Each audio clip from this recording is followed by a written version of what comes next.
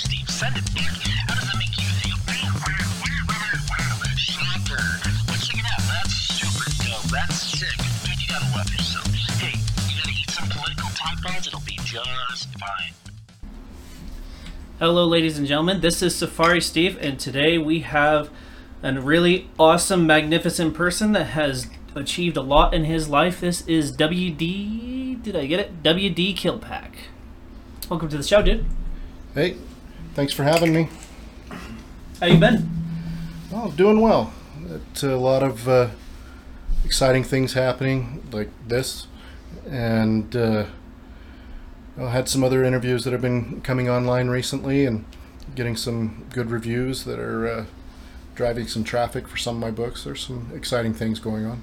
Yeah, I've been seeing a lot of people posting reviews, a lot of good reviews. It looks like it seems like your books are like top notch. Like they're really get people really into it. Well, the critics have been awesome, and I have no complaints about the critics. And no, I have talked to some other writers that when I tell them that, then I literally had somebody say that, well, then you haven't had enough people read your books. And I did have one negative review come in that I was like, well, okay, there it is. But in general, they've been very positive, and that is tumbling, really. Just having people who have one, that they get it, and then also just that they appreciate it and they enjoy it, and that sort of thing is just really so incredibly gratifying. And I just had somebody post on Instagram recently about, it was a meme about how you finish reading and realize that the rest of the world has continued going while you have been emotionally traumatized by a novel. And then it tagged me on that. So I loved that sort of thing where you get that emotional response, that visceral response. I love that. Was that one for your, is it a new book, Paleface? That review was actually for my first book that was posted on Instagram. It was a comment that was about my first book, Crown Prince. And that someone just posted that last night, as a matter of fact. So I haven't shared it anywhere. But I have 4 books that are out. 3 of them are epic fantasy, and they're the first 3 of 8 in the New Blood saga. And that's Crown Prince, Order of Light, and Demon Seed. And then I have a sci-fi novella, which is Paleface. And that has been getting, recently has been getting a fair amount of attention, which it had already won a honorable mention with L. Ron Hubbard's Writers of the Future, which is cool. That took me years to get anything there. But I had a author who reviewed it real well, and then that stimulated some interest, and so there's been a little bit of excitement around Paleface recently. Right on. When I was glimpsing Paleface, I haven't read it yet, but when I looked at the cover and I read the description, is it based? How's it? Can I ask, how is it sci-fi? Well, it's sci-fi because what happens is that the main character, Hector Whitehorse, is he was raised on a reservation and in New Mexico, and what happens is that he has what I call sort of a interstellar traffic accident. He gets hit by a UFO. Oh, okay. And so it takes place in current time, in the present. And I even, before publishing it, I updated it to include COVID. Oh, cool. And okay. So there's dates. A bunch of the chapters have dates because it goes through, it passes over a number of years in the story. And the last date listed was the date that I submitted the final document for publication. Oh, so it pretty much plays out. So if you end up writing more and more, it leads into like the future. It could. And so with that, then because he gets hit by a UFO, then all of this stuff, it does touch on some things like the conspiracy kind of stuff with alien, the presence of aliens, that sort of thing. Mm-hmm. But what happens is that this unlikely character is the proof. Okay. And so it goes through and it talks about that, and a lot of the politics and the people that don't want people to know about him, because that goes against a lot of different beliefs, whatever they might be. And there's government involvement, and just it's a novella, so it's definitely shorter than my other books, but it it has some punch. How long have you been writing Paleface? Well, the original draft I actually wrote when I was in college, and I wrote the original draft, and then I submitted it to L. Ron Hubbard's Writers of the Future, and got nothing, and they made a few comments, and then I made changes, and then entered it again, and I did this like 5 times over like 5-6 years, and then it finally eventually it got honorable mention, and then I got a in-depth review, which was pretty amazing for that and the rest of my writing, by Dave Wolverton, who was the head judge, and he's done a lot of work in sci-fi and fantasy. Did you end up taking this book or the other 3 books to? I heard there's like I don't know what they call it, not a Comic-Con, but like the Author Con. Well, in Utah they do have a convention, the Fan X, that I tried to get into last year, but especially with COVID, then pretty much everything was booked a full year in advance, because when they didn't run it, then everybody just kind of got bumped a year. And so I was way too late to get space, but I still went, and I printed bookmarks and went around, and I was handing out bookmarks, and got to meet one of my favorite authors, and he was there at the main author booth. And so that was pretty cool. And I don't geek out very often, but I did, and it was embarrassing, and talking to him and getting tongue-tied, and he just sat there very patiently, and I finally just told him, I'm sorry, I'm geeking out, this is not like me. And he says, oh, been there. And he told me a story about how, when he was doing that with another author, but I just explained to him how a lot of the stuff that he wrote influenced me, because he pushed the envelope, especially when I was a teenager. He was doing stuff that nobody had done, and I can remember reading his work and just sitting back and saying, whoa, you can do that? And yeah, he was just doing stuff. He was pushing the social norms and that sort of thing that you just didn't see at that time. And so over time, with reflecting on his writing, it got to where I realized that if you're not pushing the envelope, you may not be being very original. Yeah. And I told him all this, and he just sat back and looked at me, and his eyes got kind of wide, and he said, yeah. His name's S.M. Sterling, is the author. I've heard him. Yeah, and he's been around forever, done a lot of stuff. And then he took out his laptop, and he asked me why I was there, and I handed him a bookmark. And he went, oh! And then he pulled out his laptop and pulled up. At that time, I only had 2 books out, and he pulled them both up, and he said, done. And so that was pretty cool. That is so cool. Yeah. Especially having that with someone that you look up. Is it look up to, or just someone you just? Well, yeah. He just I enjoyed his books, and he just, the one book in particular was that 2 of the main characters it's a lesbian couple. I had never seen that, and in a fantasy novel, and so that was one of those things. I was like, whoa, you can do that? That's okay? That's allowed? And he was just very pushing a lot of those things that now I think that a lot of people, to a certain extent, people take it for granted. But at that time when I was a teenager, it was unheard of. It was different. A lot of the growing up, so I don't know, everything like from the 90s and before, and it's like little hit and misses. You see here and there, and they fade away. It was there, but it would, a lot of times it was like an insinuation. Okay.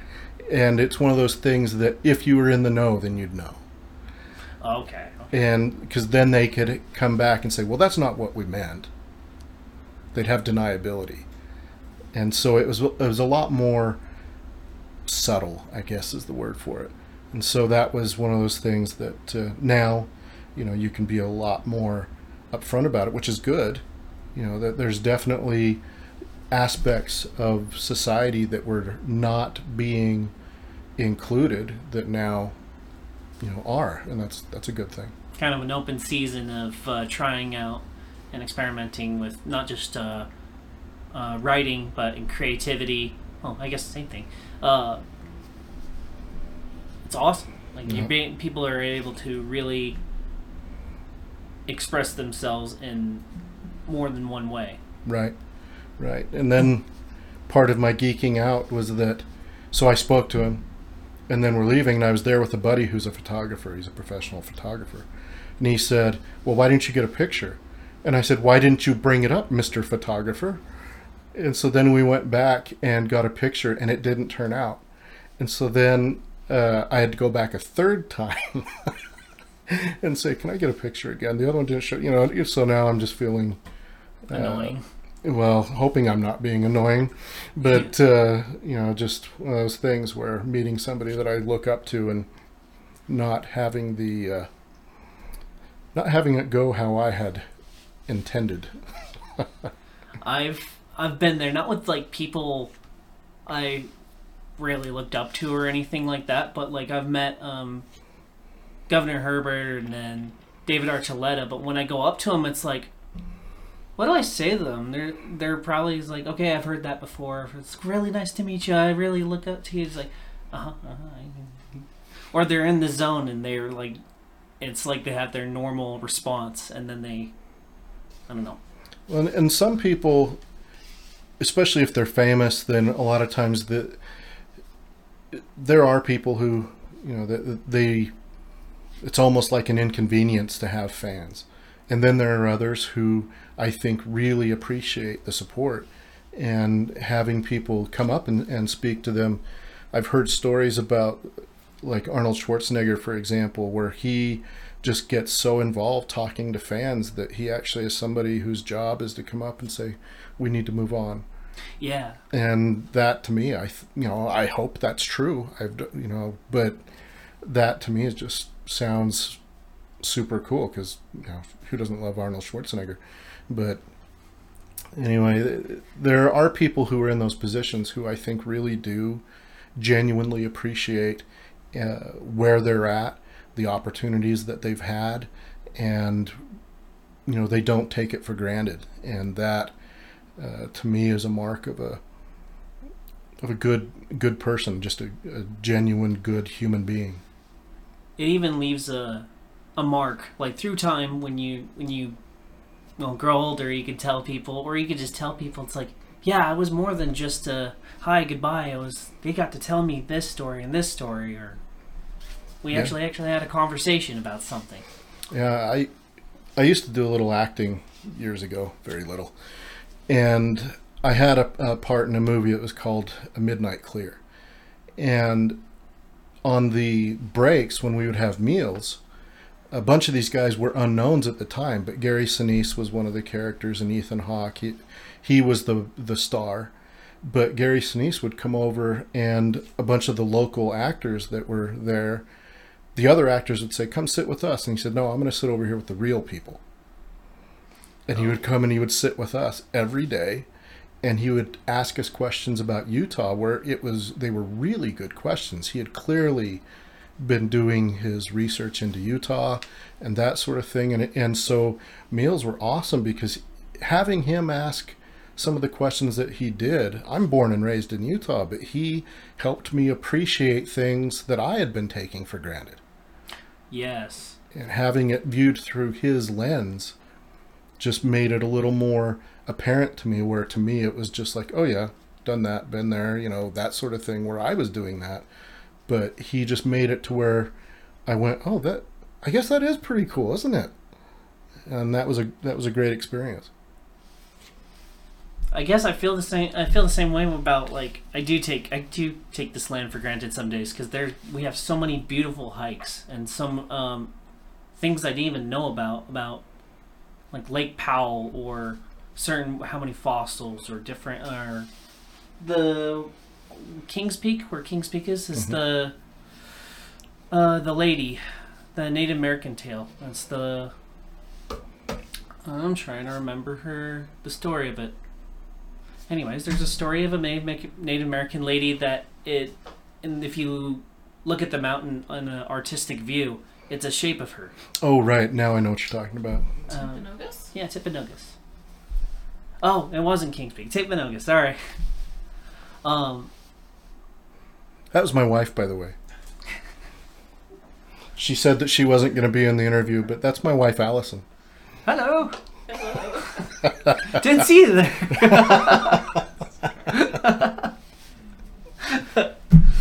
So, when did you? So I noticed a little. What do you for schooling? What do you got for schooling? Well, I went to West Jordan High School, and I was involved in some sports and athletics throughout my life. And then I went to Westminster College, where I got both my bachelor's and my master's degrees. My bachelor's, I double majored. I majored in communication with a print journalism emphasis, and in philosophy with a Western traditions emphasis. So Plato, Aristotle, that sort of stuff. I loved that. And then I got my master's there also, a master's in professional communication with a writing emphasis. And that is basically a master's degree in technical writing. All of the coursework seemed to center around and refer back to technical writing. So I've done a lot of work in journalism, a lot of work as a technical writer, a lot of work in PR and marketing. And so a lot of that with, I think the technical writing was actually really beneficial in writing about, writing in general, but especially writing about science fiction, because if you're doing a lot of research into the science end of it, which I do, and I really enjoy that, being able to break it down so that regular people can understand it is important.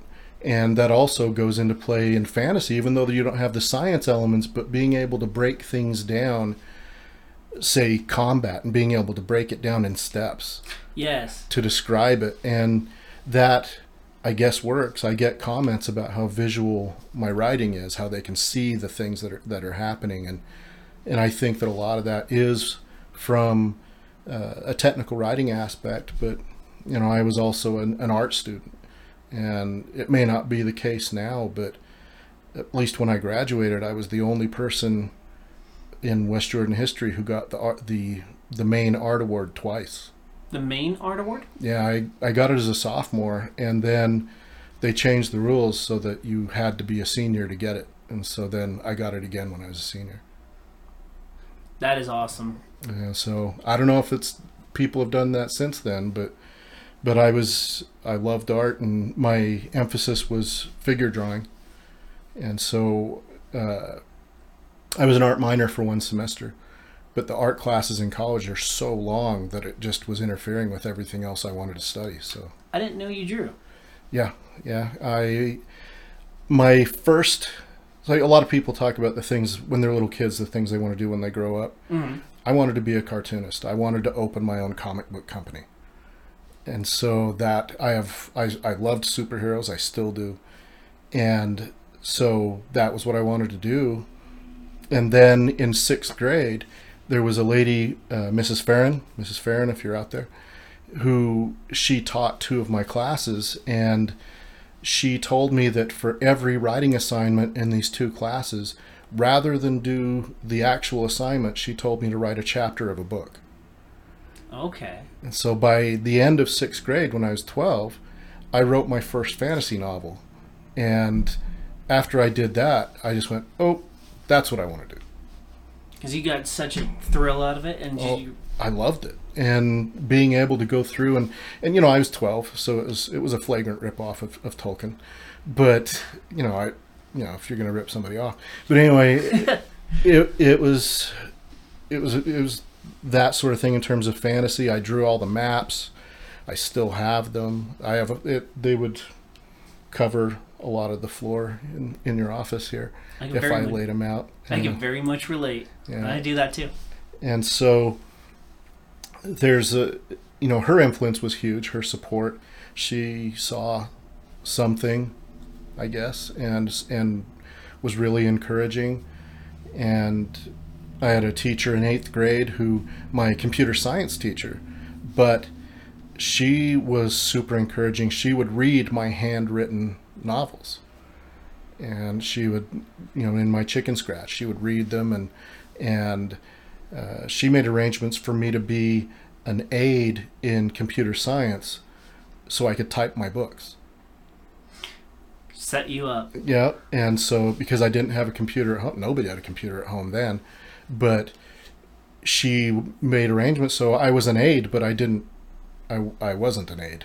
I just got to go in there every day for a class period and type, and that was very cool. She was amazingly supportive, and I've had several teachers throughout my life that really, I feel like, really went the extra mile. That they saw whatever they saw and thought it was worthwhile to encourage and do what they could to help. And I mean, even the first time I was published, I wrote a poem when I was 9, and I had a teacher in 4th grade who, without my knowledge, she took the poem. There was a contest with the local newspaper, and she entered my poem into this contest, and I didn't even know. And then it won. And so I was published for the first time when I was 9. That is so cool. Yeah. That's such a... Oh, man. That was Miss Adams, if she's out there anywhere. And having people like that, just... I've had a few teachers like that actually are probably responsible for a lot that I do, or a lot of the good values and philosophy I'm really into, like my symbol here. Mm-hmm. And did you actually do the covers for your art books? To a certain extent, it's clip art that I went through. I've also been a graphic designer because of my art background, and I've been a working graphic designer for years. And so I have assembled clip art and gone through and drawn different things that on Crown Prince, if you look on the front cover and the back cover, that from front to back, I didn't mean for that to happen, but I hit the wrong button and that happened, and I went, oh yeah, I'm keeping that. Happy accidents. Yeah.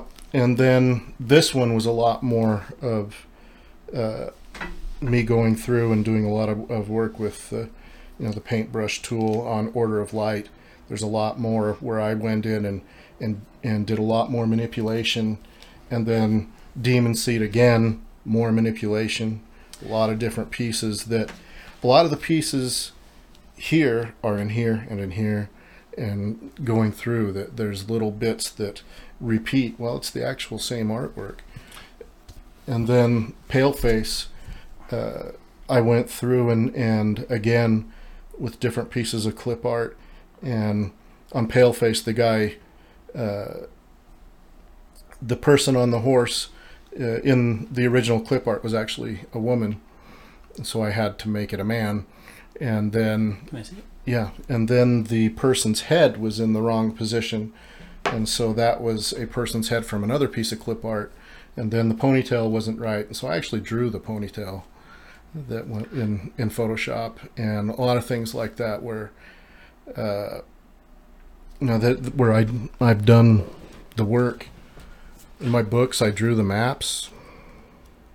There isn't a map in that one because that's in present day, but like this here. Ooh. I love maps. No, so do I. It just paints a whole like when you're playing D&D and you're trying to figure out where you're going from point A to point B, and or if somebody provided you a map and it's like, oh my gosh, there's so much material that you could build on just based on the map. This is pretty good. As an artist, I appreciate this. I think you did a good job. And that was my first attempt at doing a map on the computer, because I always hand drew them. And again, Dungeons and Dragons, I've been playing that since I was 10, and long time. And so this, as far as this story, I drew the maps as an exercise. I wanted to figure out a way of doing them on the computer where it would turn out in a way that I liked, and how well could I replicate what I did with pencil and paper. And so the end result I was actually pretty happy with, obviously, since I'm using it. But that, I took some different pieces of information, and that's where the New Blood Saga came from. I had an idea for a character, I had these maps, and then I was having a dream, a recurring dream. And so I took the three and wove them together into the New Blood Saga. Did some of your influence of when I look at these covers of the books, I keep thinking of Knights Templar and D-Malay stuff, and then I keep thinking Ring Wraiths, and then Crusader stuff, and a little bit of Diablo, like the video game Diablo. Well, I am a senior D-Malay. I served as State Master Counselor back in the day, so I was heavily involved in the International Order of D-Malay, and then I'm also a Master Mason. But a lot of the stuff that I learned and my affinity for the Knights Templar, yes, there's definitely an influence. That in the Order of Light, for example, is a group of, it's an ancient order of knights, and they were called the Knights of Ril. Ril is one of the four main deities in this world, and the Knights of Ril were not only declared illegal, but they were exterminated. Were they just multiple nations or multiple countries mixed together of an order? Well, they had, in the original Knights of Ril, I don't go into it in terms of breaking it down that closely. Oh. However, in the revival of the Knights of Ril, well, it's illegal, so they don't call themselves the Knights of Ril. They call themselves the Order of Light. Okay. And so alias. And so Order of Light is it's an alias for the organization, for the order. And they do have different groups that are spread out that are performing their doing what they do in secret. And so the main character, Nathar, in the New Blood Saga, he is the guardian of Merrick. And what that is that there's a person who is chosen to guard over the nation of Merrick. Merrick is where mankind originated. It's where mankind was created. And so to be the guardian of Merrick, then he has to have sight. And so he can see the future. He can touch something and see its history in the past. And a lot of times it will grab him so strongly that it's like he's frozen in place. Oh. And it'll his muscles will lock and things like that, and he'll go into a trance-like state. And that was actually inspired by Socrates. Socrates would go into a trance-like state. He called it being seized by the demon of philosophy. And he would come out of that with some major epiphany. And so Nathar when that happens, he is seized by the demon of sight. And that was a kernel of an idea that I wanted to have in a character sometime. I came up with that in college. And so Nathar, in one of these moments, he's on a old battlefield, and he picks up items on the battlefield, and then that's where he discovers that the Order of Light exists, is by seeing it that way. And so then he goes to find it.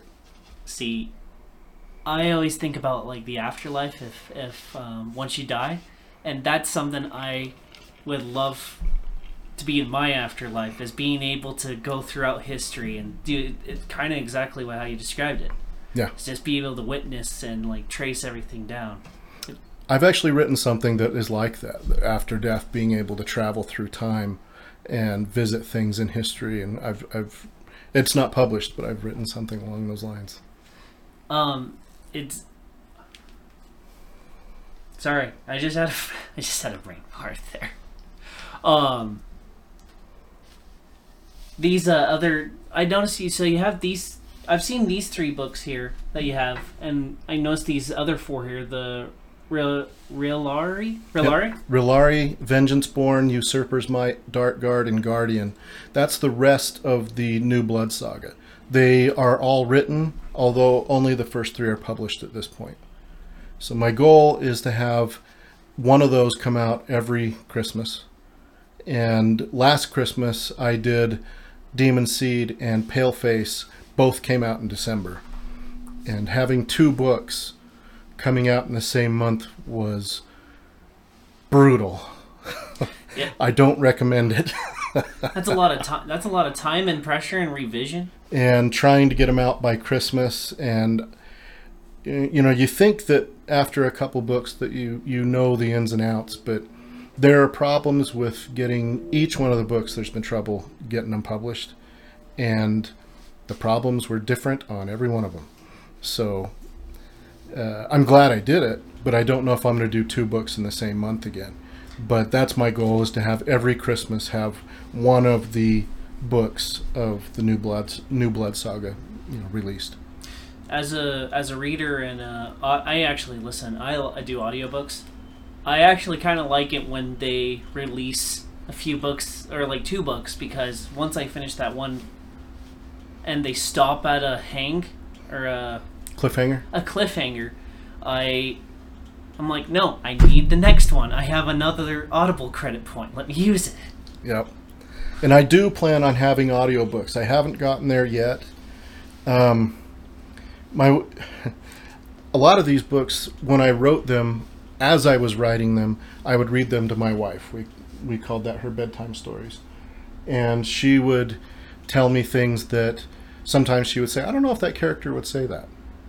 Or more often, she'd, I don't know if a woman would say that, which is really important, because I think that that's almost arrogant for a man to think that he can write something that especially getting inside the head of a woman. That, to me, there's sort of an arrogance to that. And so having her feedback was really important. And it made me feel more comfortable with doing that with my characters, that being able to get inside the heads of some female characters and having it approved by my wife. This is my wife approved. And so that's what we did. And so all 8 of the books are written. But I go back, and there were places where I didn't develop something because I knew that I would do it later. And so by the end of the series, then these things could go back and be woven back in. And so that's part of it, where the first go round is done, and they're pretty solid at that point. But then there's the stuff that I developed in later books that I knew I was going to at least reference, or maybe give it a little more than just a reference in earlier books that then has to be woven in. So with some of when there's the main character that ends up touching certain items, does or persons, does that kind of, if you can tell, does that kind of give a little hint and taste of the future books, kind of like a little teaser, or like an Easter egg? An Easter egg, or potentially not a lie, like if you end up going with the story and they end up taking a turn, like tripping destiny, I guess. Well, yes, there are things where that's sort of the trick with that character with sight, is that he has to figure out how to interpret it. And one of the things that he talks about is that with sight, there have been times in his life where he has tried to prevent something horrible from happening, and him trying to prevent it made it worse. Okay. And then there are things that he sees that he does misinterpret, but they happen, and it can make those, when it actually happens, that it is that much more crushing, for lack of a better word. And so there's places that with this series I was having a recurring dream for months, and it would just tear me up. I would wake up in tears. And so then I thought, well, obviously I need to write something about this. The dream that I was having takes place in book 4. Ew. And because I was going to write it, and then I thought, well, I can't do that in one book. I can't get that emotional gravitas in one book. So it was going to be a trilogy. And then it was going to be 6 books. And then it was 8. So do you end up, when you're writing these books, do you end up kind of jumping all over the place in regards to, like, of all the events or all the storyline is going to take place? Well, this is going to happen in, like, book 8, and this happens in book 2, and this happens. Like, you just kind of have these ideas that came out of nowhere that would. Well, I wrote them in order, and I tend to do that. I'll start here and I'll write, and I don't do a lot of rearranging necessarily, but I have an idea of where it's going. And the thing that I do is that a lot of people are just really steadfast about, you have to outline your book and have your plan and that. I don't outline my books. I have an idea of some key events, but how I get there is when I'm writing is I want to surprise myself, if that makes sense. And so if it surprises me and I'm the one writing it, then it's definitely going to surprise a reader. And I have had some reviews of people saying that just when you think you know where it's going, it turns. And that's what makes a TV series. And, you know, and yeah, there's a lot of stuff where I've had things that, I didn't see that coming. And I say that, and I wrote it. I didn't see that coming. And I love that. I love that feeling. And again, if that does that to me, then it has to do the same for people reading it. So I have an idea of where it's going, and every once in a while I might come up with an idea, and I think, oh yeah, that's awesome. And I might go back and weave in a little something earlier, but in general I write them from beginning to end. Okay. When you mentioned the character that was he interpreted wrong, and then just barely what you were just barely saying is there was a TV show I just finished watching is Outlander, and love Outlander. It's so good. Yeah. Where the same concept where they're trying to prevent something from happening and the failed attempt, and it ends up turning into something else. Yeah, the same literary, is it a motif? Well, it's definitely a trope. Anyway, the same literary tool with him using sight is the same there with Outlander with the time travel. It's the same deal. It's just viewed a little differently. Rather than actual time travel in this case, it's because he saw it coming, and and then again, there's times where he'll be seized by sight and he's frozen. There's a scene in Order of Light where he's in search of this order, and he's not sure that this person is who he's looking for. Because seeing this image is not as clear as he'd like. So then he shakes her hand, and he freezes, and he starts seeing all this stuff. And she starts to freak out because she can't get her hand out, and he's turned into a statue, more or less. Yeah. And she can't get her hand out, and she's yelling at his friend, "Tell him to let go. Get him to let go." And he's saying, "Don't do anything. Just wait, because if he comes out of it and what he's seeing is bad, that can be bad. Just wait. Just let him. Don't upset him. Don't disturb him. Let it play out." And so there's a lot of that where that same sort of interplay with what are you seeing and how can you make the most of it, or how can you prevent it? And that's in Outlander, where they're wanting to try and prevent the deaths of some of their friends and that sort of thing in the Revolutionary War, and a lot of that absolutely is here. That Nathar knows that someone who is pretty much his best friend, he knows he's not going to make it. Oh, teaser! Don't teaser. Yeah. And well, it's early on in the book. That's not too much of a spoiler, but anyway, and so he has to deal with that, and that's one of the things with him, is that he has to detach. He has to learn to not connect emotionally, because otherwise, literally, it could make him go insane. He has to. Is it mainly thinking with a logical brain, and then when he thinks about this, it almost puts him into the emotional state? Mm-hmm.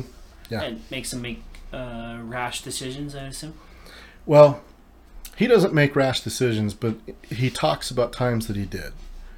You're getting Nathar, the fully developed Nathar. He is, he embodies the Guardian of Merrick. He's it. He does it very, very well. But he doesn't necessarily make rash decisions. He's got a bit of a temper, but it's the first book is called Crown Prince because he has saved the Crown Prince, a newborn Crown Prince, with the fall of a city. And so he flees with the baby and a wet nurse, and there's an event that puts the Crown Prince in danger, a few years later, and he puts on a pretty good display of what could have happened to this young boy had that gone wrong. And he is trying to impress upon him very clearly how bad it would be, how painful, how all these things, because if he is lost, then all is lost, and having this child survive is so important. And so the wet nurse, who's still there, is upset at him for what he said to the Crown Prince, and he basically says it has to be done. He cannot be doing things like that. Reality check. Yes, exactly. So he is not afraid to do what has to be done, and because some of those things are not necessarily what you think of as your classic sort of almost cliche hero. He does things that people you might think, wow, that wasn't very cool, but I can see why he did it. But then hopefully it's like, well, if I was in the same place, I'd probably have done the same thing. And it tries to illustrate that those things that, it might have been horrible, but it had to be done. He makes those hard choices. He makes those hard decisions. Do you have, I want to say NPCs, like the characters that are like side characters, or the ones that are just kind of walking on by? Do you have some of those that just kind of instead of thinking that way, saying, hey, I would have been put myself in that shoes, they're just kind of the antagonistic crowd that just assumes, like, which, they just blatantly think that way? Well, there are others in the group that, in Crown Prince, at the end, he makes a friend who, his name is Ellis the Elder, and he is a key character, and he's much more prominent in the rest of the books. And one of the things with him is that he's not a yes man, but he knows enough about all this that he knows that Nathar will do the right thing, no matter how hard it is. And that's one of the things, is that he'll often say, I am so glad I'm not you. because you have to make that decision. You have to do that thing. I am so glad I'm not you. And then he's got stuff that he has to deal with on his own that's pretty heavy duty. I won't go into that much more because that's one of the a big reveal in the books. But then there's other characters that when he gets together with that local chapter of the Order of Light, then they need to flee. And will they flee without their families if they know that they're never coming back? So the families are brought along, and there are people that he brings along that do not agree with him, do not like him. That there is one character who is just a really icky person that she's an old lady, and she is just meaner than snot and a really unpleasant person and a little bit nuts. Is it? Do you kind of relate that character to the main character as like are they two different generations? Like they are. If they're set in their ways and that. They are different generations. Yes, they are different generations. There's some other stuff that there's different places. So when Nathar flees, there are places where, because of some of the magic of the area, time flows differently. Okay. So things get out of joint that way. And so again, that it's sort of like the time travel aspect that you mentioned in Outlander, where there's places where he meets people that are bent and white haired that he knew. They grew up together, and he meets them later in life, and because of this stuff with time flowing differently. Yeah. Oh, okay. And so there's some things like that, but there is one of the things I try to do is that there's no black and white.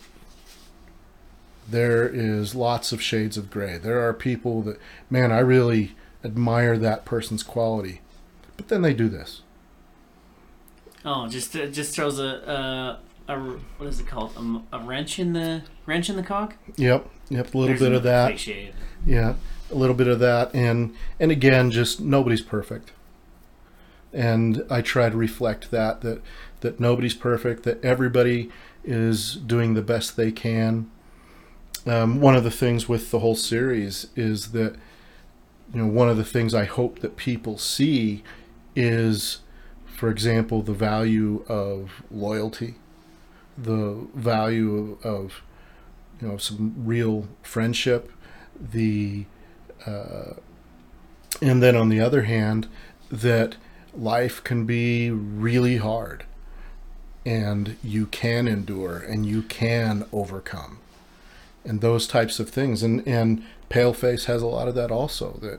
That he, in Paleface, Hector Whitehorse, did not want to be a celebrity, did not want to be famous, definitely didn't want to become sort of the poster child for aliens among us. And it affects him. The loss of privacy, the paranoia because of government stuff get insinuating its way into his life. And it goes from where he wanted to live more of a private life to being thrust in public, but then when he's not in the limelight, he is totally cut off. There's a place in Seattle. It's where you get to tour all the displays. You get to tour all the displays of all the stuff that's played in movies and played in other stuff. Mm-hmm. It's just like you have Terminator and you have Lord of the Rings and all that. Mm-hmm. But they have a table in the center of one of the rooms that talks about which character are you. And when you describe the Paleface character, is he kind of like an Aragorn type of person, where he, not in the books but in the movies, where he doesn't want the power, he doesn't want to be king, and he's like, okay, well, I guess I'm doing a good job. Night. Yeah. Well, I get that. Yeah, there is something to that with Hector Whitehorse, where he, I mean, even when he goes public, he didn't do that willingly. You know, he basically was kind of painted into a corner, and he doesn't want to be that person. He doesn't want to be the one that people are looking at, and part of that is also due to some racial issues, and even the title of the book, Paleface, it kind of turns that term on its ear because the aliens have very pale skin, and he references them as pale faces, and then he stops and he kind of laughs, and it's like, pale face. And that's one of the comments that Dave Wolverton made about it. He said, Paleface is pretty darn good. I love how Hector sees the aliens and the white men in the same light. And that is pretty cool. I can imagine what's his face from the National Geographic. He's like, aliens. I forgot his name, the crazy haired guy. That I don't know if I can say the name, but anyway. I had another question for you. So, I read. You mentioned earlier, like the guy that you met, and went went crazy to meet. Talking about the author that. Yeah. So, for me, I would love to meet the authors who wrote the World of Warcraft series, and B.V. Larson writes all the Undying Mercenaries that I've read. What I'm trying to get at is, when I read all the World of Warcraft stuff, I played World of Warcraft, and I was able to see all the landscapes that playing the game. But then when I read the books, some of the characters, I had no idea what their faces looked like, so I imagined them in my head of who they would look like. And for celebrities that already exist, I kind of picked which celebrity would fit best if there were going to be a movie in there. Same with like B.V. Larson's Undying Mercenaries. I felt it was so much better for me to imagine what they look like, and then when I played like World of Warcraft, I get to see the characters. I'm like, I like my image better, what they look like. So my question is, for some of either the antagonistic characters, the bad guys, and your main character, do you have an idea of what actors and actresses you would pick if it ended up being the TV show? Well, yes. I did an interview where someone asked me who I would cast, and it kind of blew my mind, because then I really applied myself and said, well, let's find actors and cast the New Blood Saga. It is really hard. I still haven't finished, but going through and picking some of those characters, then I'm gonna butcher his name, but the Jamie in Outlander, Sam Hugan. Oh, okay. I could see him being Nathar. And another character, and if not him, maybe even it could be him, could be like a Chris Hemsworth, or maybe Chris Hemsworth could be Ellis. Is Chris Hemsworth Thor? Thor, yeah. Did you say Ellis? Oh, Ellis. Ellis yeah. the Elder, yes, one of the characters in the New Blood Saga. Did you name Ellis after Ellis? No.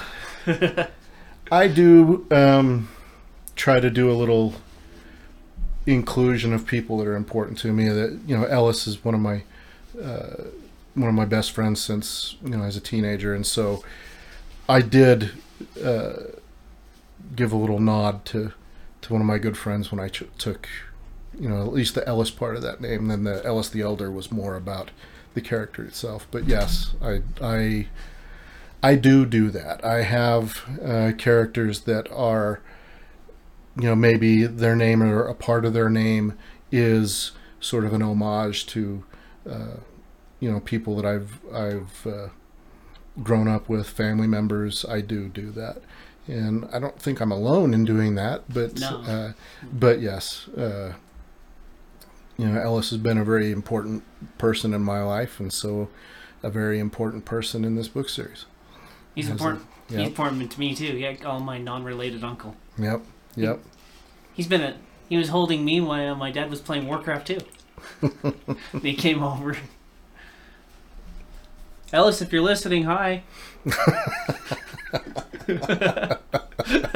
So that's a nod to you that you didn't know about.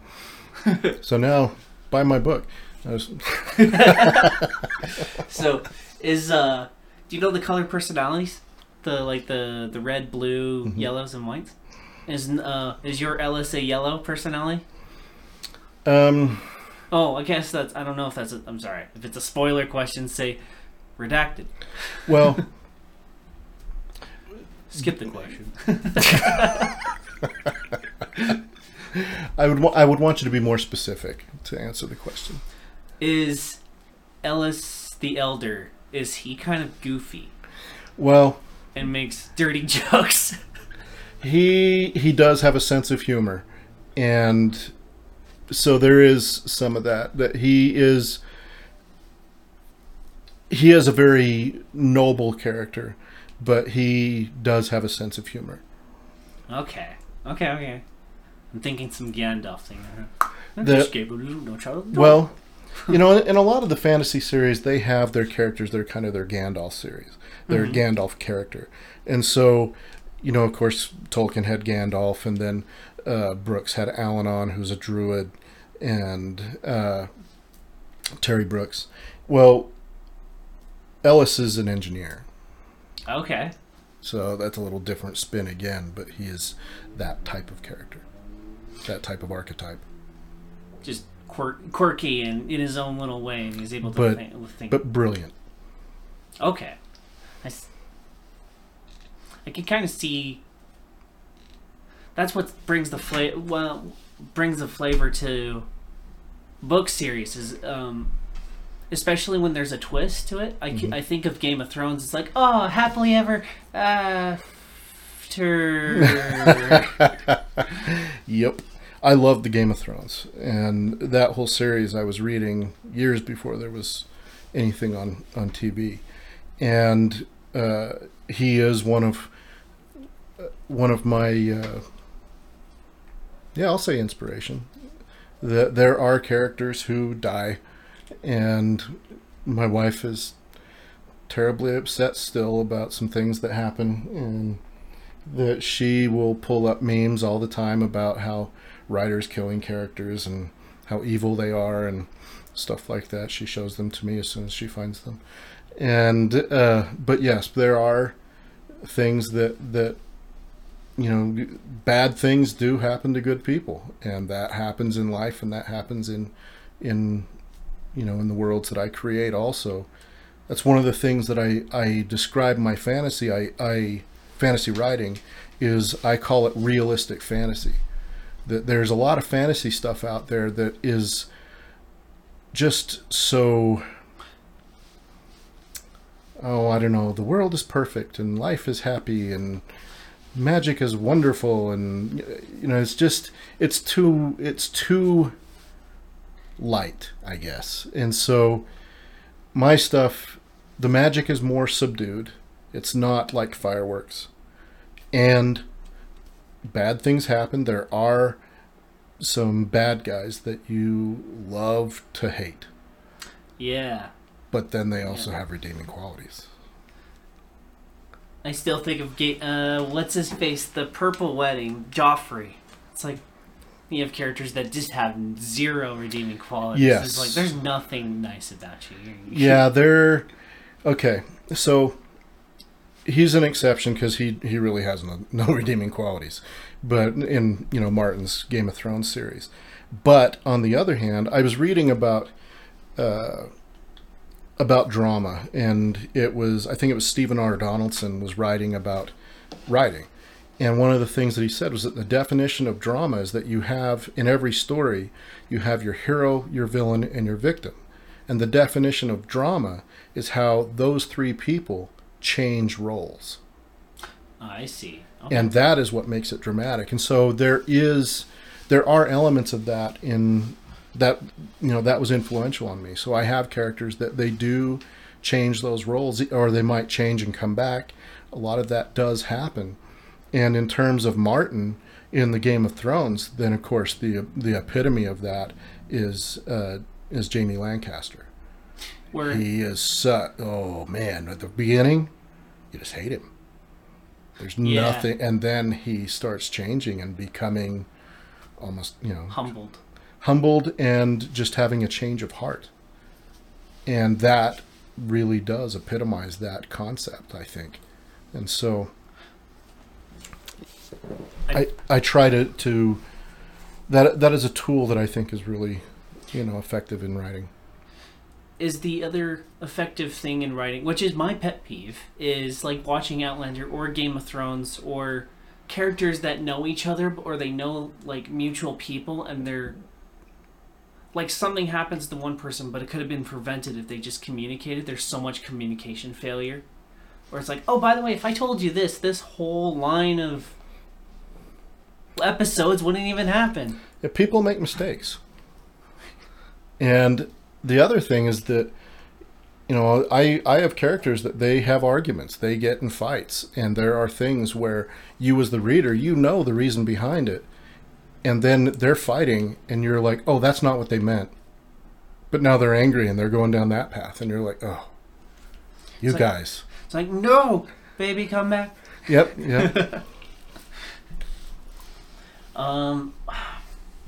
So do you have any pet peeves about anything, like things that have stumped you or things that have just irritated you during the whole process of writing the book? Like, in terms of writing, there have been times where it's like, well, okay, I can't continue on this path until I do some research. I've gone as far as I can because if I keep going and I have it wrong, somebody's going to call you out. Then, or it just won't work. And, and that's one of those things that when I was in college, I actually loved that. When I'd be writing a paper and then I'd get to a certain point and say, whoa, I was wrong. I have to start over.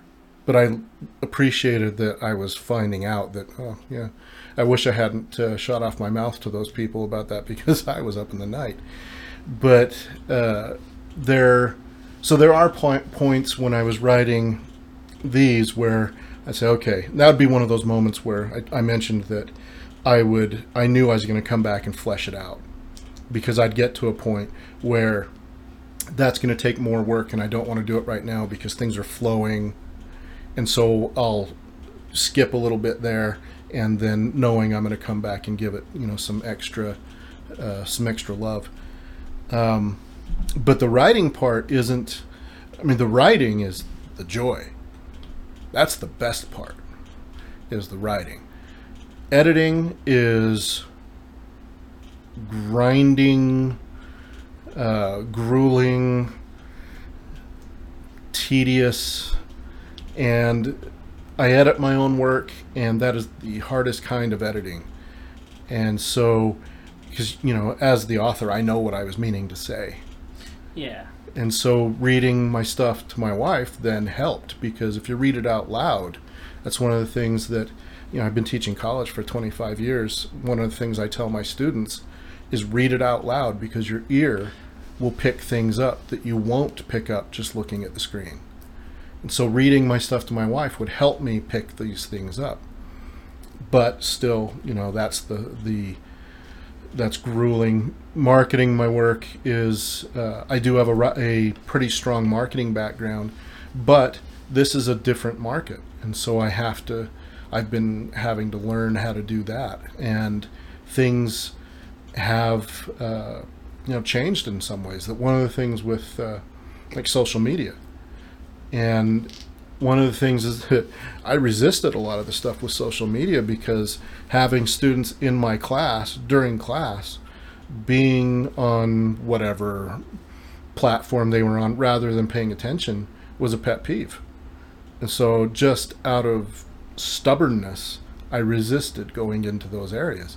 well, now I'm in them, and it is effective, and it does have an influence. And so in that case, just out of stubbornness, I was hurting myself for a little while, but it's part of the learning how to do it, and I wish that I hadn't done that, but bummer.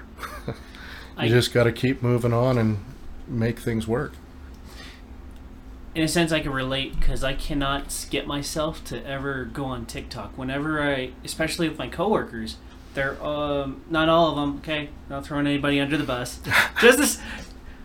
In the past, I feel people are so sucked into watching dumb videos, or just videos in general, where it just eats away your time, and you're letting the Chinese have all the information you want on you. But there are a lot of people getting very popular because of TikTok, because people just swiping, sending to somebody, and just little clips of stuff. But I guess my arrogance or stubbornness is, I can't waste my time like that. Well, I haven't gotten onto TikTok yet. It's nothing against TikTok itself. I just haven't gotten there. And and one thing that with marketing my books and that sort of thing, I put a lot of time in.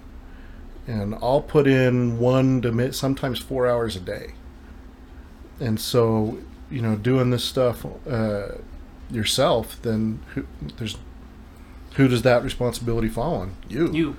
So I put a lot of time into that, and with learning, I've worked in marketing in a lot of different fields, but not this one specifically.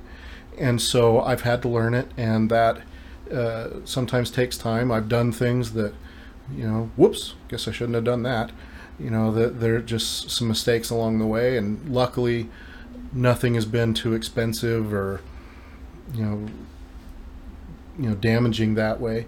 And so I had a pretty good foundation to work from, but the influence of social media has been more significant than I realized, but at the same time, I've had people making claims that I haven't seen that.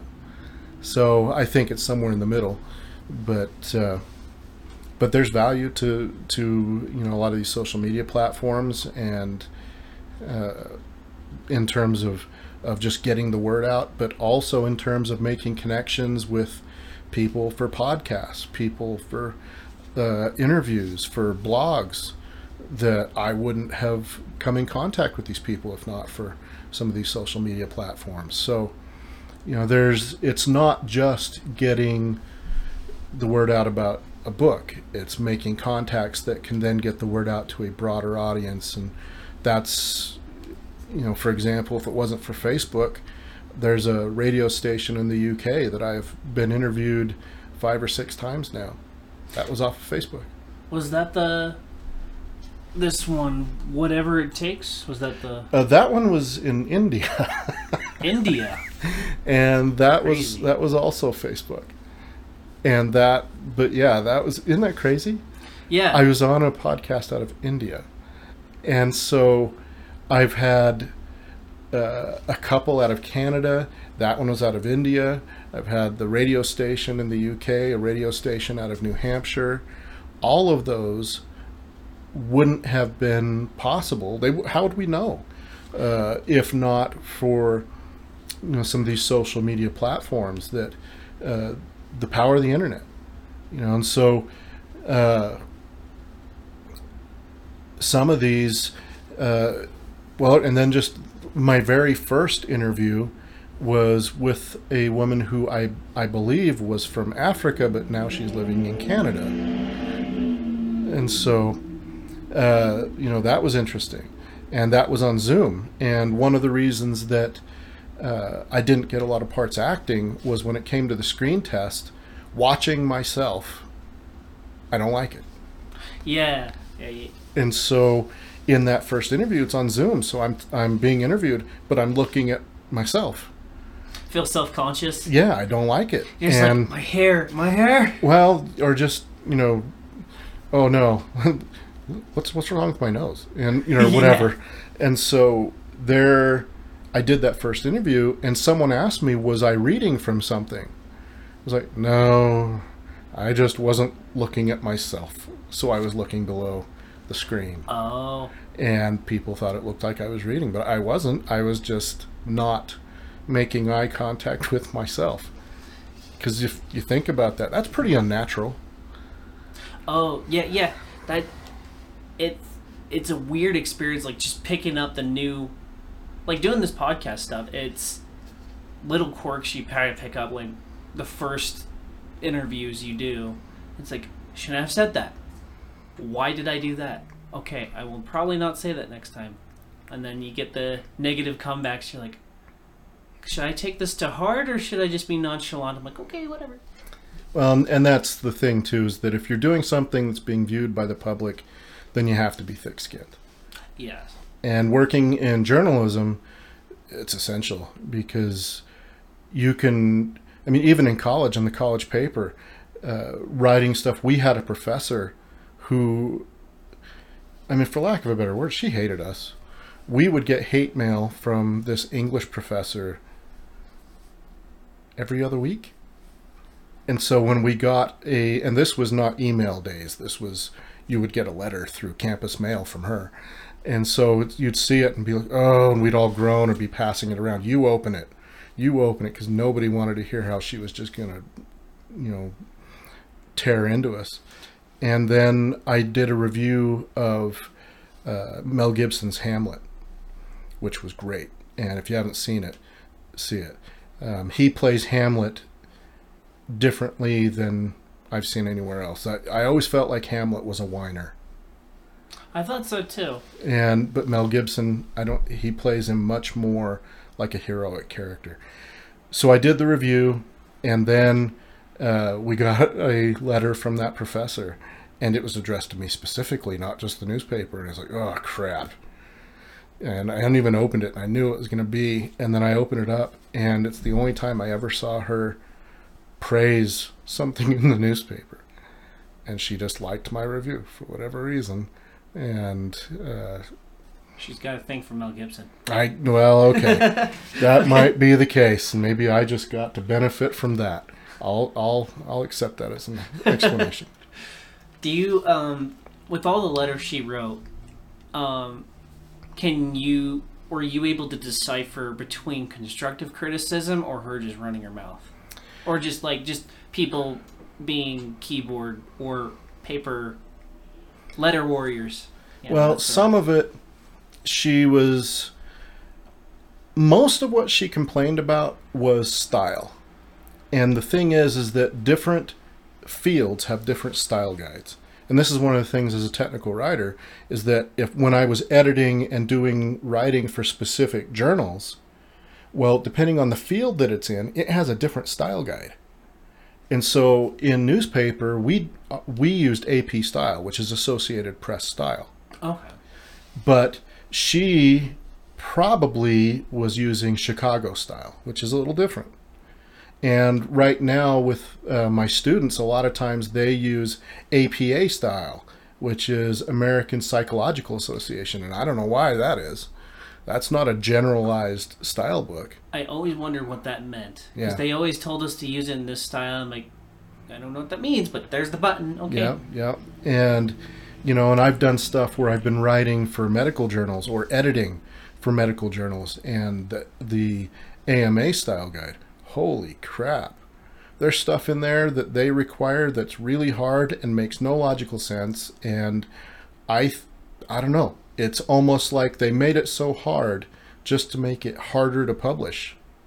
Like it was just an obstacle deliberately set to make it where you would get thrown out. Is that how terms and conditions or contracts are written then? Well, there a lot of stuff in terms of legal contracts. Then there are style guides that deal with that. And then, see, law is a whole other animal because there's a lot of legal terminology that is just, a lot of it's Latin and a lot of it is for lack of a better word, it's kind of industry specific. And so, for example, if you are being an interpreter for the courts, you can be fluent, but then you still can't translate the legalese. And so I had a project where I was writing a training manual for a government agency that dealt with the courts. Oh man, talk about pain. Dealing with, and a lot of the stuff in the courts is designed to make it too hard, because then you're not wasting the court's time with stuff that's ridiculous. Because they make you have to really want to do it to go through all this crap in order to bring something to court. And I had to document how to do all this stuff, all these things that are just so labor intensive and time intensive, and it was a beast. And in the end, it was actually when I was getting my master's, I could do a thesis or a field project. It was my field project, and in the end, I didn't finish, but they said, this is better than anything we've ever had. We're good. You're awesome. Thank you. I'm like, but I didn't get all the way through the process. And they're like, yeah, it's okay. This is more than we've ever had. And so the last I knew, they were still using it. But it was, again, it was on par with the medical stuff as far as the difficulty and the things that, why do I have to do it like this? Why do I have to say it like that? And the answer is because we told you to. Those are the rules. Because we told you to. Yes, and that's how we want it, and there's no logic. It just, there might be, but I don't know what it is. Yeah, I find them. I actually, for some reason, enjoy reading terms and conditions, because there was one time I was playing Elder Scrolls Online, but I had to wait for the download, and that was 3 hours of my time because they give you a giant thing to download. Anyway, so while I was waiting, I was looking at the terms and conditions, and I was reading that anything that you submit to them with all their wording is anything you submit, media, art, music, or any letters, is now owned by them. Yes. Same goes for Instagram. Whatever you post up on there is now owned by them. You can fact check me, anybody, but I'm going to say allegedly because I don't know everything. But anyways, as I was reading that, it's pretty much not owned by you. There is a lot of stuff in terms and conditions, and again, as a technical writer, I've had to write these things. And I had a deal that I was writing a proposal to develop this huge software project. And it was to do, it was largely database driven, so I won't get into the details of that. But I was writing the proposal because I also did proposal writing. And when it came to the warranty, they wanted a warranty, which is not always the case. But the government agency that I was writing the proposal for wanted a warranty. So then we went to the developers and said, I need a warranty because I can't just do this out of thin air.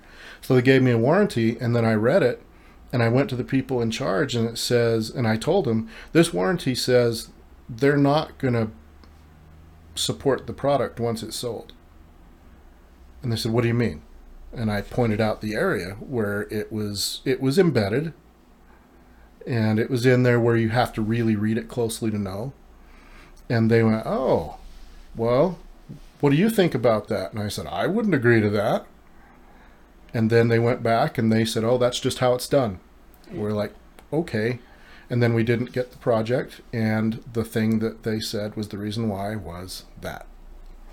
So it pretty much voids the whole idea. Yeah, they're saying, yeah, we'll give it to you and it'll be working, but if it stops working, then you're going to have to pay us. It's not me, it's you. Yeah. And so, and a lot of that, so I do read a lot of stuff, and because of, I don't know what it is, so a lot of times if you have things that need to be assembled, I actually read the instructions because I used to write the instructions.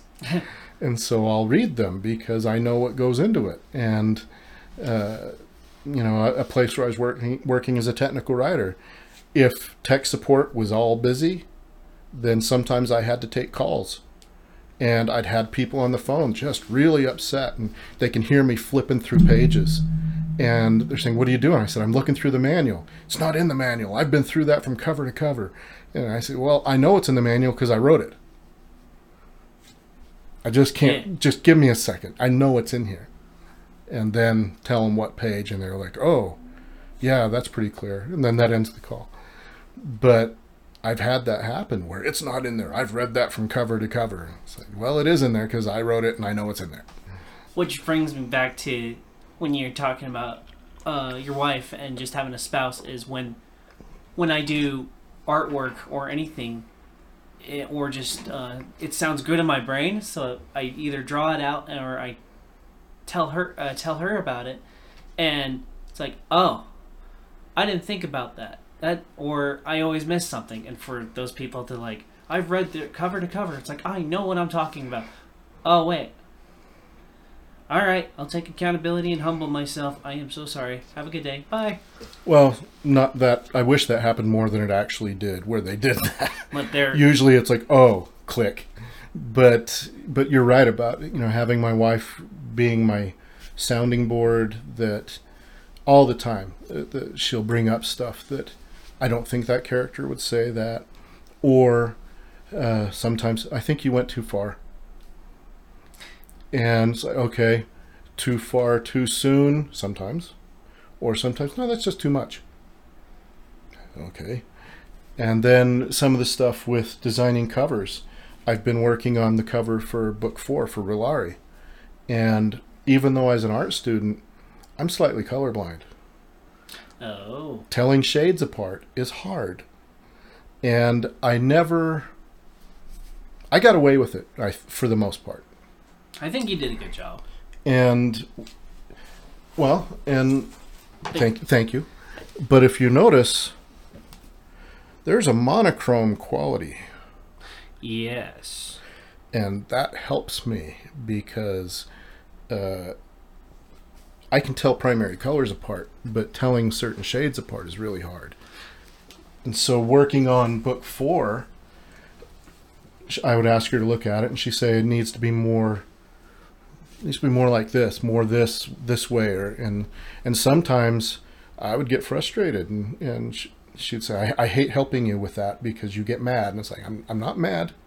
I'm frustrated with myself because I spent all these hours on that, but I didn't know I was going in the wrong direction because I can't tell that that's this. And so as an art student, there were years, for a big space of years, where I worked in pen and ink or in pencil because there were not shades of color to deal with.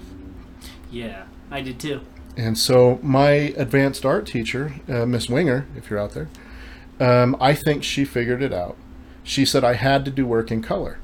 So the next thing I did in sepia tone. It was monochrome, but it was brown. And so she's like, "That's not color." And I said, "Yes, it is. That is not pencil." And she said, "All right, you'll get away with it on this one, but never again." And so what she did to help was that she had me do stuff in Prismacolor, which are colored pencils that are oil-based, and they have numbers on them. And she would tell me what numbers to use in what part. And I could do that. But being able to come up with it on my own was very, very hard. And so those are some of the challenges as far as art and graphic design. I do a lot of stuff with those types of things that have some pretty extreme contrast, because it has to be more extreme contrast for me to tell the difference. And we were looking at doing some repainting in the house. We were at a store, and she points at one area of paint chips, like they have at Home Depot or something, and then there's one next to it, and she said, "Do you like this one or do you like this one?" And I started to laugh, and she turned and looked at me, and I said, "Oh, they're different?" Yeah. So you go look at your house, you're like, that's tan, that's not white. I'm actually looking at my room now, and now I see tan and white. Well, and there are certain areas of the spectrum that it's really hard, and she likes to tease me about that, and stuff, and sometimes I'll be wearing things that don't match, and I can't tell until I'm in sunlight. And there's a shirt that I always thought was gray, and then we got into some place where it had just really good lighting, and I realized it's actually green. But I thought it was gray for years. You wear 2 different kinds of socks too? Not on purpose, but there was one time I was a state champion in boxing, and so I did a speech about boxing in school in junior high, and so I showed some video of when I took state, and these girls are laughing, and it's really getting under my skin because I'm doing a speech and it's me that's up there and stuff. I'm really nervous and all that, and they're giggling, and it's really upsetting me. And so I'm just gritting my teeth and gutting my way through it, and it got to the point where the teacher intervened, and the teacher said, "What are you laughing at?" And one of them said, "His socks don't match." And then did everyone start And then everybody laughed, and then it was over. But it was those shades I couldn't tell, and here I am showing this video to the class. And because my socks don't match, then it disrupted my whole presentation and traumatized me because I'm still talking about it this many years later. But no, that's just how it is. That's the cool thing about having bad experiences is finding your way away from it and then finding a better place. And in that case, it was sweat socks that don't have colored stripes on them, all white, because I can figure out what that is. So I have 4 sets of socks. One I accidentally took from my sister's because she wears the same socks I do, but the difference is hers are softer and hers has writing on the front of it, but it's faded. It's just as dark as the sock itself. So I'm like, oh, this is comfy. Why does this feel different? And I do it all the time. Yep. We're coming up on our time here. So I started a new thing for all these shows, and it's way off topic. But what are your local favorite restaurants? Oh, well, Here in Salt Lake. Probably my favorite kind of food is Greek. And so I really like Greek souvlaki. And there are a few locations of that around. It's kind of fast food, but it's not really, because it's pretty difficult to do fast food that's, Greek. I do like, well, it's a Greek burger place, but I like Apollo Burger. And if you have ever been to Apollo Burger, get the Utah Burger, because it has pastrami, bacon, and Euro meat on the burger. And that's one of those things that life is good. You have one of those, and life is good. You'll have a gut bone right after. That no, it's just takes me to my happy place. And my wife loves Mexican, which we love La Puente, La Luna, La Frontera. Those are all good. La Luna, if it's not on the menu, but if you get chili Colorado at La Luna, and I can tolerate heat. I like spicy food. If I'm sweating and my nose is running and my mouth is red, an inch around my lips, life is good. But the chili Colorado at La Luna does challenge me. Take you to the next level. Yep, and so that is one of those things that's not on the menu, but if you ask for it, you can have it. They might try to do a disclaimer or warn you, but I like all of that. And are there any of my other favorites that you can think of? Oh, it's cool. Yeah, my wife is saying I'm not on this show. But I love to cook, and I love good food. I've been working on trying to master Asian cooking, because it's just a little different. Yeah. I think I do some good Greek. I do some good Italian. I can even do a little. I love Cajun. Except in Utah, finding a Cajun restaurant is next to impossible. Yeah, I don't know of any. Yeah, there have been some that have come and gone, and they were awesome, but they're gone. And so, you know, I can cook. I'll pat myself on the back with that. I can cook. Asian is different, and there are some things that reading the recipes that I think, why? But then I do it, and it makes a difference.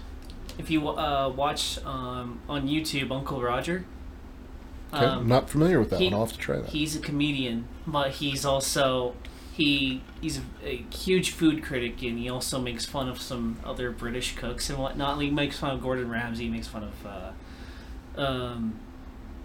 that other guy. That's whatever. Anyway, but learning the styles like cooking Vietnamese food or using the wok or how much MSG you're pouring in or using the techniques that it's very entertaining and it makes me hungry every time. Yeah, and in one of my little side projects is I do a little bit of blogging on foodutah.com. It's one of my little side things. It's not getting the love that it deserves, but you know, there's some reviews, there's some recipes, there's some stuff. I wrote an article about the secret of the bay leaf because it kept coming up in recipes and I didn't get it. And in Italian cooking, bay leaf. It's like, it doesn't do anything. And then I did some research and then started looking for the stuff that in this article, and I was like, yes, it does do something. Yeah. And it made me happy, and that's a good thing. I love finding the benefits of all the herbs and spices, what it does to you as a health-wise. Mm-hmm. Speaking of your blog and whatnot, before we end the show, where can people find your books? How can they purchase them, and anything about you they'd like to find out about you? Well, kind of the communication hub for all of this, my life dream, is KILPACK.net.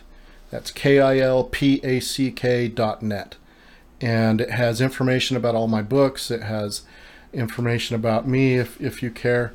It has photos where people send me pictures of themselves holding my books. That just came out of the blue. Didn't see that coming, but it's awesome. You can become a member where you receive newsletters. You just click on membership and become a member of the Knights of Rill. And it has purchase links that are right there on the left side of the homepage. It's got banner ads and links if you want to get it on Amazon. If you want to get ebook for the Nook or for Kobo, then it's there. But that is the hub. Everything radiates out from KILPACK.net. Okay, right on. Do you have stuff on? Do you have stuff on Amazon? The paperback and for ebook is on Amazon.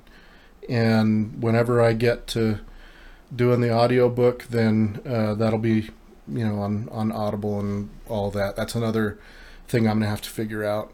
But it does have sample readings. I've done some sample readings from each of my books that's actually me, for better or for worse. My wife says that I need to do the reading on my audiobooks, and I think she's biased because I'm her husband, but I've had other people say that they liked my readings that are totally unrelated, so maybe that's not bias. Maybe you're just good at it. I don't know. We'll see. Is there any other sites you can, or anything else you'd like the listener to know about? Well, there's links there for all kinds of social media platforms. If you want to follow me, friend me, whatever the things are, then I've got links at the bottom of the homepage and on the about pages. There's a lot of places you can find me on Goodreads, Amazon, BookBub. The new one is Pinterest, Twitter, Instagram. There's a lot of stuff there that, whatever floats your boat, then I hope that I've got it on there if you're interested. And, I try to have some fun with it and try to make it interesting for people where you're not just seeing the same thing over and over. And that I try to have some fun with it. That, if you're going to do this, it's a lot of work. And so if it's a lot of work and you're not enjoying it, it's not worth it. Yeah. So you got to have fun. You got to be able to enjoy it. And people, the readers have been amazing. Having people send me photos and videos where they joined, and I sent them the vows of the Knights of Rill, and they videoed themselves reciting the vows and sent them to me. Got some fans. I posted some of them. Some of them I didn't. Some of them there were some legal issues that playing music in the background that I don't own the rights to. I can't post those and stuff like that. But it's just awesome. And that was one of those things that just happened. And I thought, wow, that's awesome. Let's see if anybody else will do it. And then they did. That is so cool. And a lot of it is very organic. And so I'm trying to have fun with it. And I've had people tell me that there's a lot of fun stuff on there. And so, that it's like it's a place where we can all play. Right on, right on. Hey, I am looking forward to eventually reading your books and hopefully eventually listening to them. I really appreciate you being on the show, man. This is awesome. Well, I've really enjoyed it. This is a lot of questions and directions that I haven't been taken on before, so that's awesome. Yeah, and I'm excited for you to keep going. I'm excited for you to release these books. This is badass. Cool, man. Well, I hope you have a good night, and thank you all for listening.